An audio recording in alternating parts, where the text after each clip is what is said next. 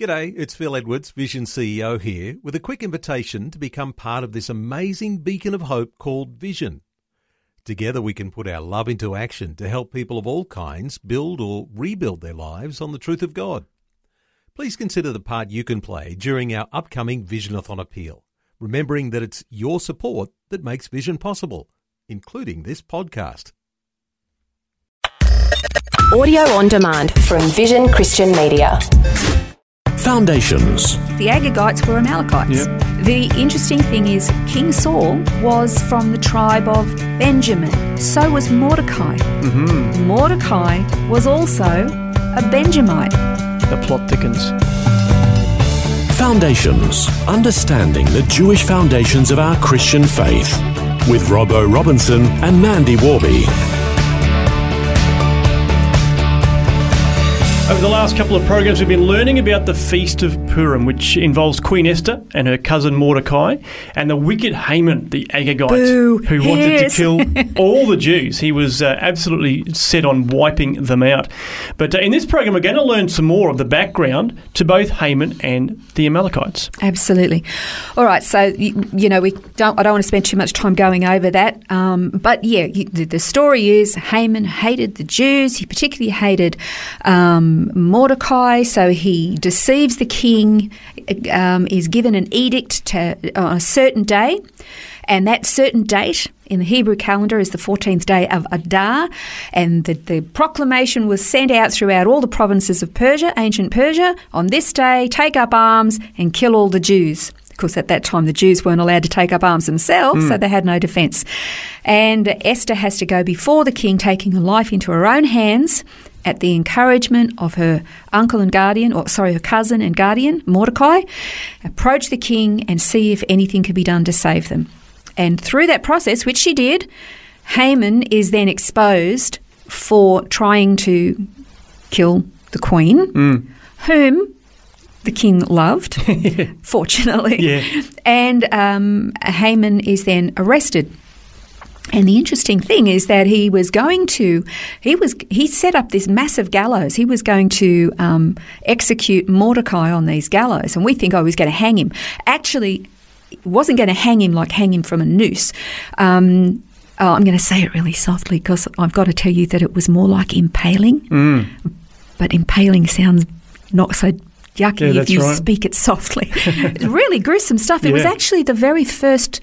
the earliest form of crucifixion, because it was the Persians who invented crucifixion. It was impaling, and then stuck up on a pole where you died a slow, excruciating death. And over the years, it developed, and then it was perfected by the Romans to be nails in hands and feet. Brutal, horrible stuff. So what he had actually intended to happen to Mordecai actually happened to him and all his sons. So that was the wiping out. But what most people don't realise is that Haman was a descendant of King Agag. All right, we mentioned in the previous program, you mentioned that King Saul was given a command by God to utterly wipe out the Amalekites, the city of the Amalekites, and to leave nothing, not even the animals, nothing. No one was to survive. And he completely didn't listen. Now, he was the very first king Israel ever had, and he looked quite impressive, but he had some really serious character flaws. He just couldn't obey God. He just wouldn't trust him. He was more interested in pleasing people and what he thought was a good idea, and he just wouldn't obey. And it cost him the family line for the monarchy, and it cost him his life ultimately. But it also set up the almost extermination of his people because of his disobedience. Remember, Moses told the people, he said, when you come into the land and you're established, you have to utterly wipe out the Amalekites. Yep. Don't forget. And Saul forgot. Okay, so Saul and his army, they won the battles, and then 1 Samuel 15:8 says, but Saul and the army spared Agag and the best of the sheep and the cattle and the fat calves and the lambs. So when he says he spared Agag, quite possibly spared Agag and his wives and the rest of it. Yeah, because Samuel slaughtered Agag, so it obviously wasn't a descendant of Agag post that, but there must have been others there as well. Precisely. And so this is where we find out that Haman, the Agagite, he is a descendant of the ancient king of Amalek, the Amalekites, Agag. So we're talking the Agagites were Amalekites. Yeah. And the interesting thing is King Saul was from the tribe of Benjamin. So was Mordecai. Mordecai was also a Benjamite. The plot thickens. The plot really does thicken, doesn't it? And so if you look through this history of this problem between the Israelites and the Amalekites, I mean, it goes back to Moses. You've got Moses and the Amalekites attacking the people as they come out. And then you got Saul and Agag. And then it's still going on until you get to ancient Persia between this feud between Mordecai and Haman. So this curse of Amalek and his obliteration of his name, it's this repeating pattern constantly. Yeah.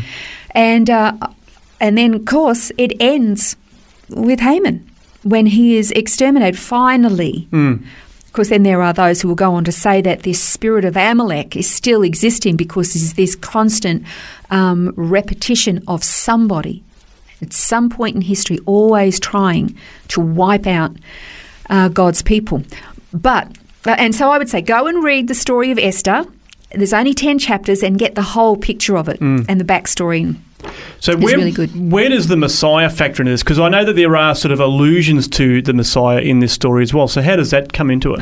You know, there are people today who see the meaning of Purim in terms of, and this is very much in the Jewish psyche, and that is of good deeds overpowering the Hamans of this world.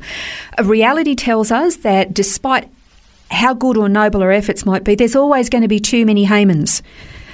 For the Esthers and the Mordecais of this world, there's always going to be another Haman somewhere. So it's not about our good efforts.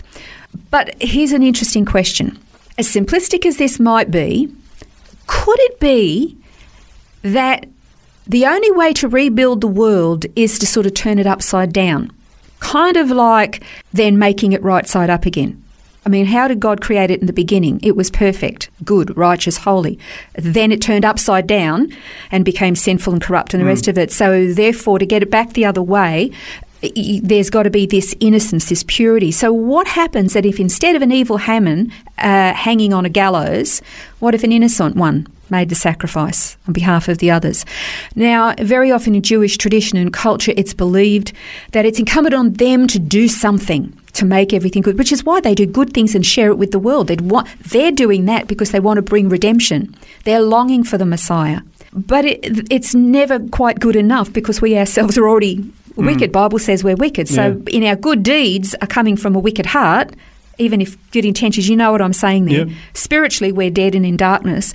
So therefore, it's got to be somebody else to turn it on its head. So that's where Messiah comes in, that he was the one who took that place, hung on that gallows, hung on that tree, innocent, and the accusations levelled against him were unproven. They literally executed somebody with zero evidence. Yeah.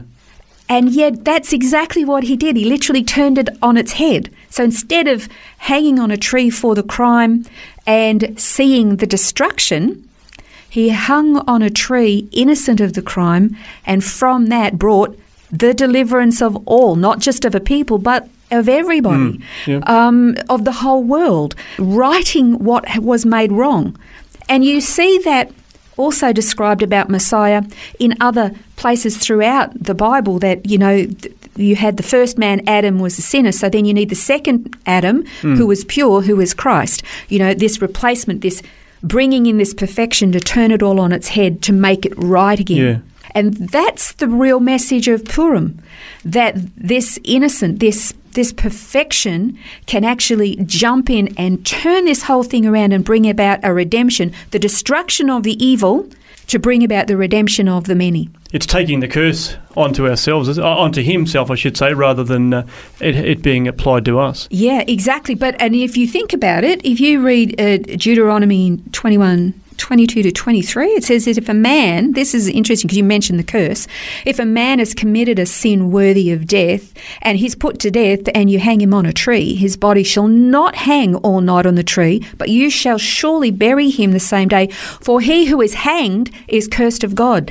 And when you think about that, Haman was cursed, the Amalekites were cursed, but Jesus himself became cursed and turned everything on its head and made it right again. Well, it's a fascinating study, and I'll remind you that you can get these study notes. There's lots in these last few episodes, and you can download them from the website vision.org.au/foundations.